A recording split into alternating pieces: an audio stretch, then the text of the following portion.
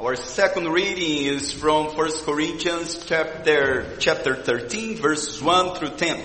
You can find these in the Pew Bible on page 1140 and in your bulletin. Hear the word of God. If I speak in the tongues of men and of angels, but have not love, I am a noise gong or a clanging cymbal.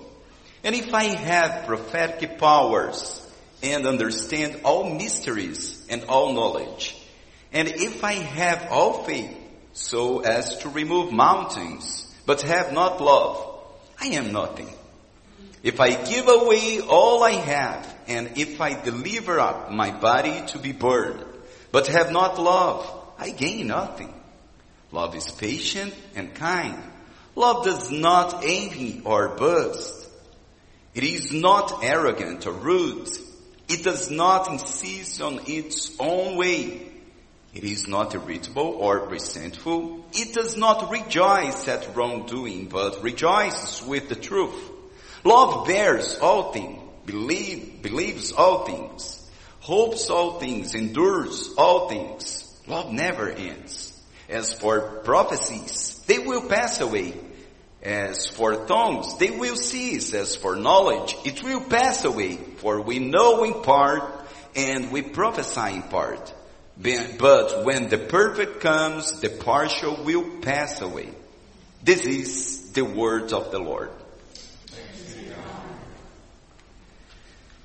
In the first years of married life, we face our most significant challenge, adjusting to two people who are in many ways completely different, with varying tastes and perceptions. This ranges from the most serious decisions, like how many children to have, or what house to buy, to the simplest ones about what movie to watch. In my house, for instance, I like drama movies. Sonia, like most of the women, romance. I don't like romance. And I think it's not because I'm not a romantic husband, but I think so. I try my best, but only Sonia is able to answer this question. As I said before, I try my best to be a romantic Latin husband. But my rejection of romance movies is not because but because the love that we can find in all those movies mostly are shared for physical beauty, interesting power, or financial advantages. Hollywood is a faithful portrait of Eros love in all its reckless lust. And the big problem is that all these fantasies don't correspond to life in real. The way they love, it's far away from the reality of life with all the challenges, pains, struggles. But when we look to the Word of God and find the agape love, the love of our God, we can see all its beauty even in this broken world. To reflect on this, let us return once more to one of the most well-known chapters of the New Testament. This famous love chapter is probably the best known of the passages in Paul's letter. This, of course, because most of the pastors, and our pastor is included in this list, read this chapter when we lead wedding ceremonies. And it's not wrong for a new family learn from this chapter how to love the spouse or his or her spouse in the best way. But the main purpose of this passage is a little bit different. MacArthur asserts that this chapter blows the cool breezes of an oasis into a desert of trouble. This chapter is primarily about living in the Christian community in a way that glorifies God, and that is learning to treat other members of the body of Christ The way God has treated us with selfless, other-oriented love. And this is what the agape love means. This Greek word was not common in the past. In Septuaginta, we find this word 20 times. And few times in other books, like the Epistle of Aristeas. But Christians accept this word as the right word to describe God's love. Agape occurs 116 times in the New Testament and 75 times from Paul. In the New Testament, Christians characterize love as the quality we see on the cross. Agape is not the desire to possess and enjoy, but the readiness to serve without condition. Agape love, says Anders Niger, is the most profound expression in the sense that it does not depend on any value of the object of love. But why God's love is different? Why it is the most beautiful love that we can find in this world? First, the love of God has the right motivation. If we observe verses 1, 2, 3, the Apostle Paul is writing to an extremely dynamic church with a diversity of ministries and gifts. But along the Christian journey, the members of this church allowed their motivation to be corrupted.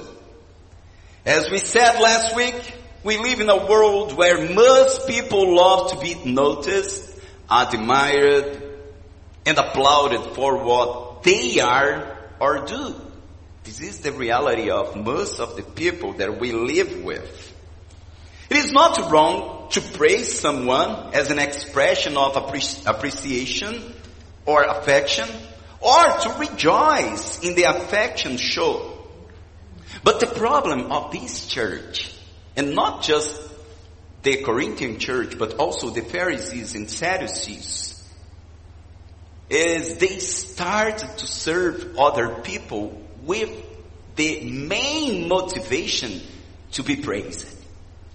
They were serving, seeking the recognition of men.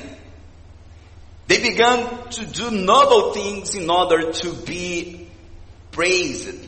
And what usually happens when there are many self-centered people working or serving in the same place?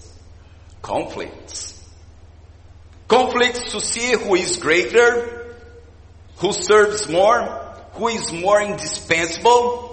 And in this context, Paul demonstrates that those who are moved by agape love have in the first place a higher noble motivation that seeks to glorify God and not their own. So the love of God starts with a right motivation in our hearts.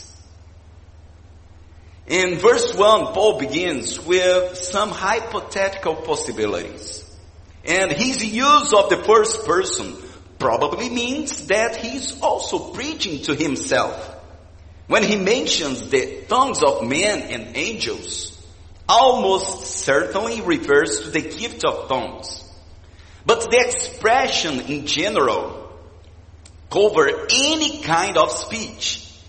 No language on earth or in heaven is to be compared with the practice of love. It's easy enough to be fascinated by an eloquent speech, but this speech without love doesn't do anything. Anyone who devotes himself to saying rather than doing has become nothing but sound. The best speech on earth or in heaven without love is just noise. So, the Corinthians' motivation was to impress other people.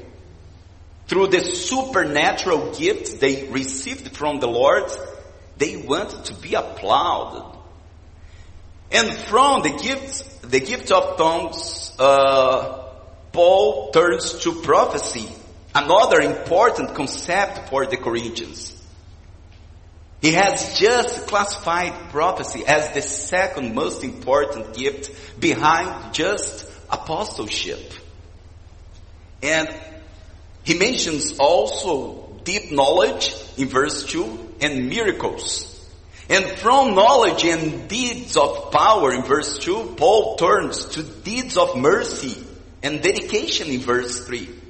He uses the verb to give, translate somizo, a verb related to somion, used as a loaf of bread that Jesus took and gave to Judas.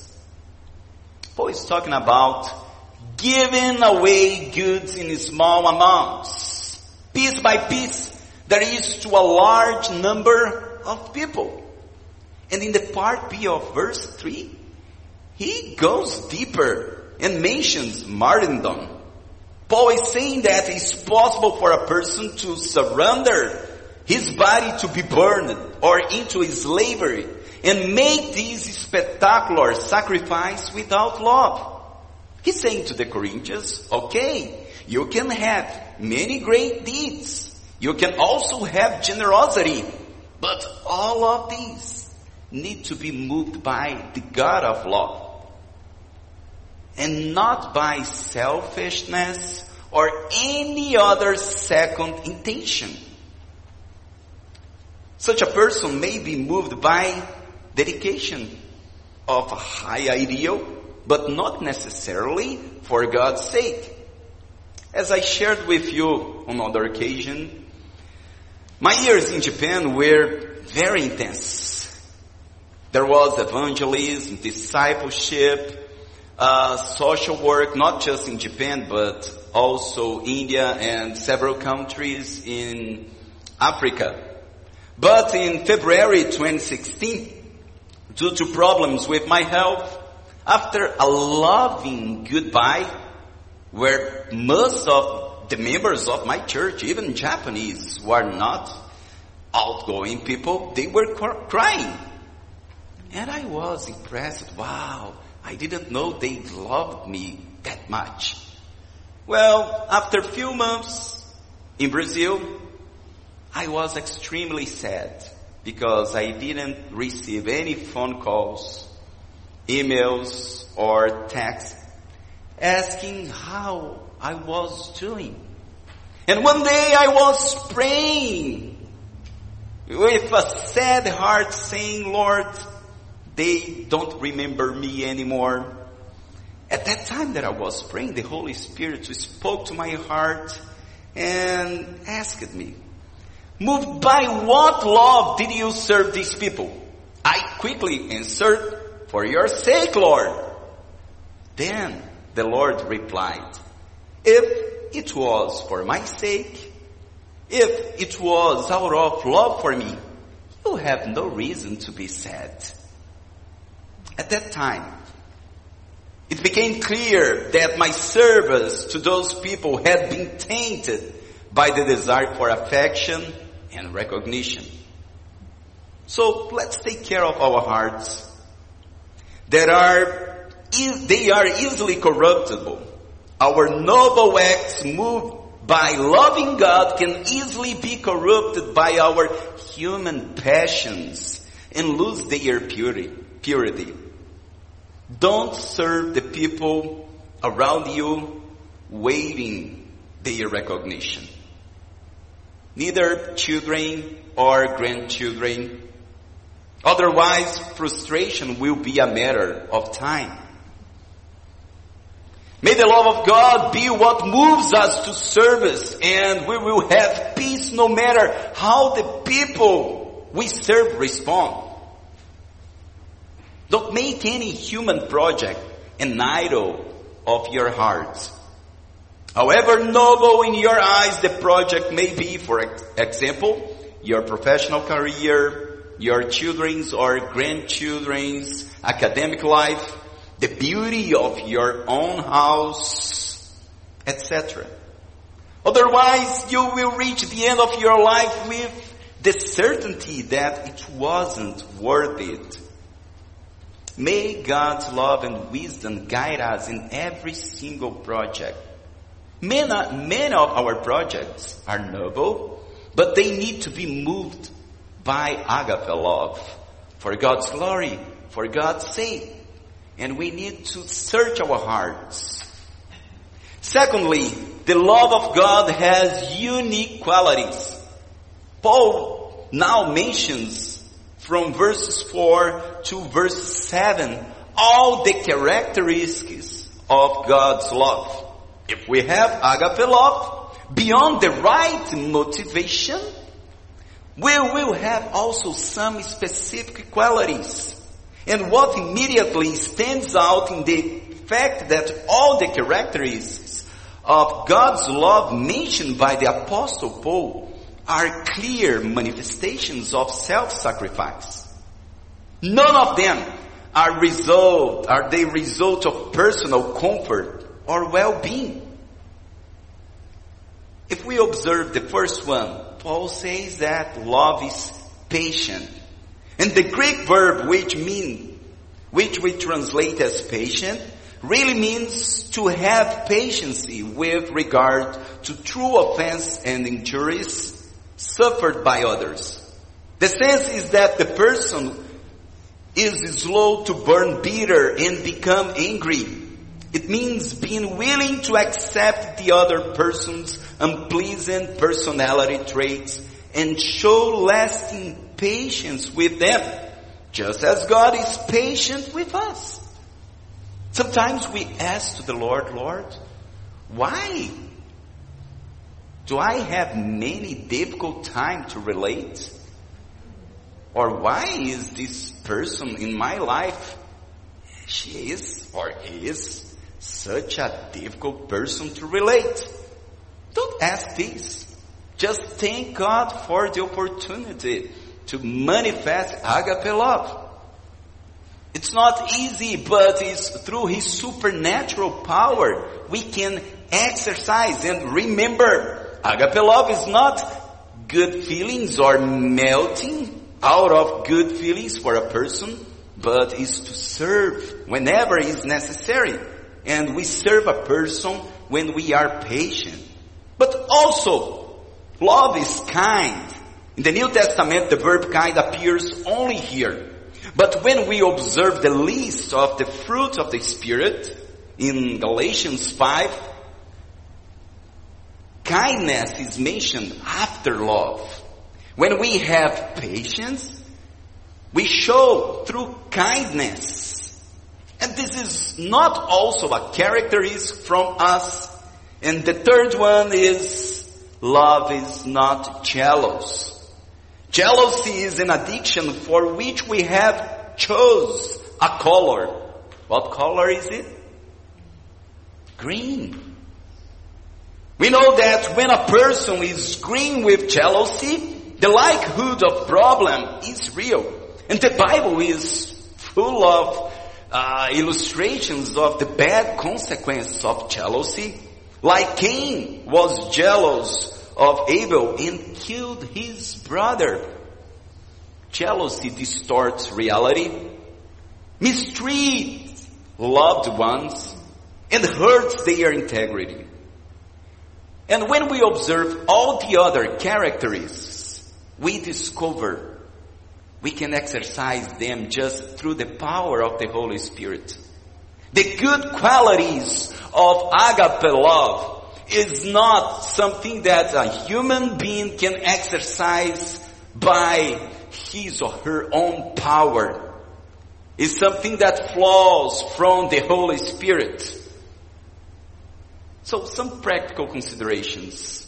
Write in a journal or elsewhere which of these characteristics are your biggest challenges. Ask to the Holy Spirit to show you what are the moments of greatest temptations. For example, for those struggling with anger, children in childhood, maybe their biggest temptations. So, before you enter your house, I know most of you are in a different stage, but you can share this with your children. In my case, before I joined my house, and I tell you, anger is one of my biggest temptations. I pray, and I ask the Lord to give me wisdom and self-control. I know that I'm enjoying my battleground.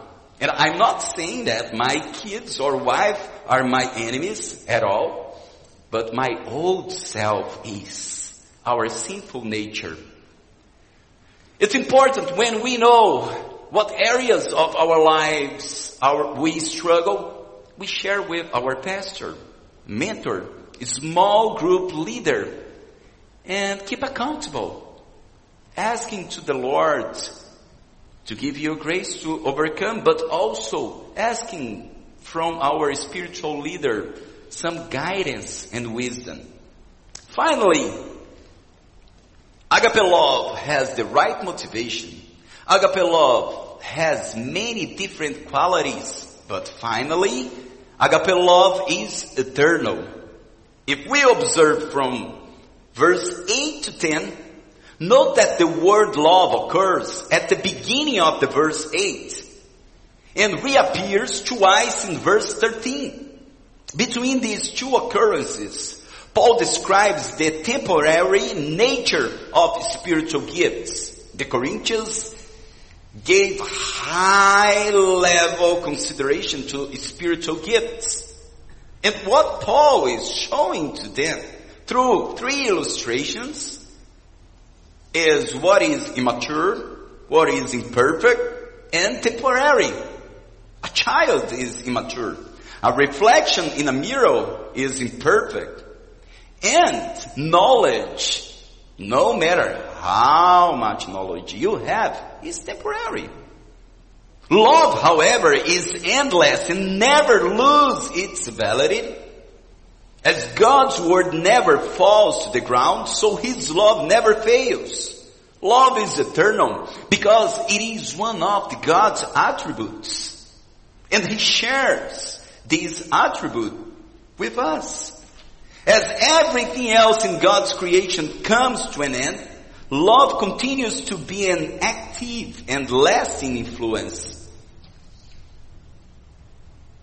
And we need to observe and know that everything in this world, no matter how worth, every knowledge God gave us, ability, skill, will pass away.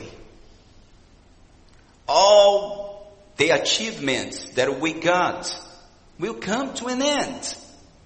Our imperfect spiritual gifts also that we received from the Holy Spirit on earth will be superseded by our perfect state of knowledge at consummation on the second coming of Christ. So, does all these make us reflect on how much of an impact what we do today will have an impact on eternity? We should reflect on that. And this is exactly what Paul is saying to the Corinthians. If you have agape love, you should do everything you do looking to the eternity. You should use all the gifts God gave you, not just to bless your own family with eros love regarding your spouse, or with stock love regarding your children, your grandchildren, or with philos love regarding your friends. Because even though we find beauty on this, when the world, in the way we know, come to an end, everything will disappear. But if we love our spouse, children, grandchildren, and friends with agape love, our relationship with them will bear fruits for eternity. So, if you love your spouse with the love of Christ, which is a commandment, there will never be room for statements like love is gone. The passions, desires, or attractions of youth will fade. But a new, deeper and truer form of love should blossom. Still pray for the renewal and revitalization of youthful attraction, and add them with a mature love, the love of God. I could see many couples that reached maturity living together without any affection and any grace. But this is the opportunity to show the love of God through a relationship that overcame through decades, many trials and tribulations. Where in our weekly schedule it's time to serve others. If we have agape love, we should not just serve ourselves, our spouse, children, or grandchildren. Jesus said that even the Gentiles do that. If we have agape love, we should serve strangers. We should serve the church of Christ. Agape love is the love of attitude. So we should find time in our schedule to serve the church and the Christian community the Lord put us. Especially for you. The Lord gave you lots of experience. You have dozens, maybe hundreds of good lessons that you could share with us in a way of wisdom. So come closer to the members of the church. Come closer to the church who gather together at 9 a.m. and all the other events and small groups. May the love of God be manifested through all the experience and good examples that you have to share. I'm quite sure the Lord will bless not just 8BBC, but also Fellowship Church and also Huntsville Valley neighborhood, counting and all the neighborhoods here. The Lord still has great things to do through your life. And for agape love, there is no retirement. For sure, there are many things to do.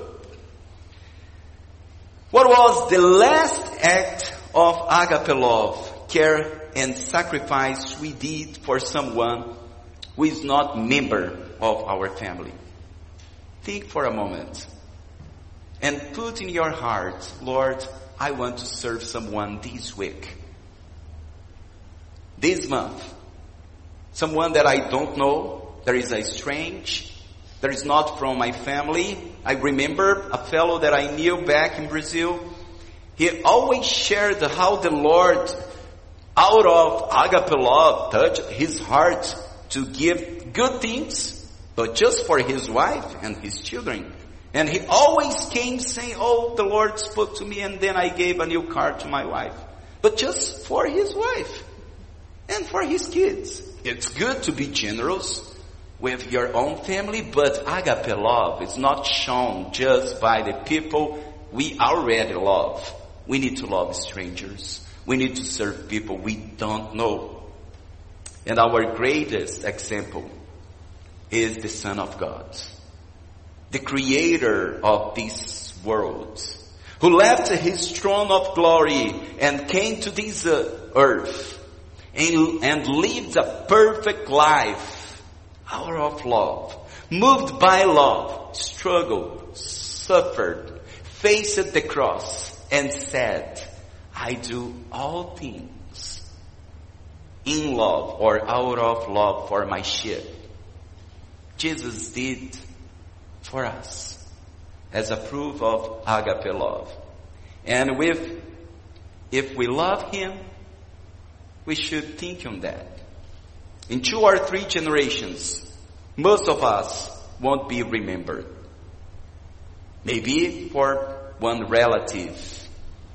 But if we live our lives through the love of God, we can harvest results in the eternity and also give and leave a legacy in this world. May the Lord help us. Let's pray together.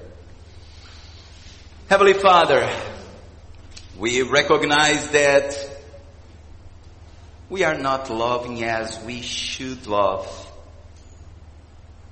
We confess our sins and we ask mercy and we ask your grace, Lord, and wisdom. Give us grace, Lord, to overcome all the problems. And give us wisdom, Lord, to manage our schedule in a way that we will show your love to everyone. Everyone around us, not just our family or relatives, not just for our church, but also to our church. Give us, Lord, the grace to be involved.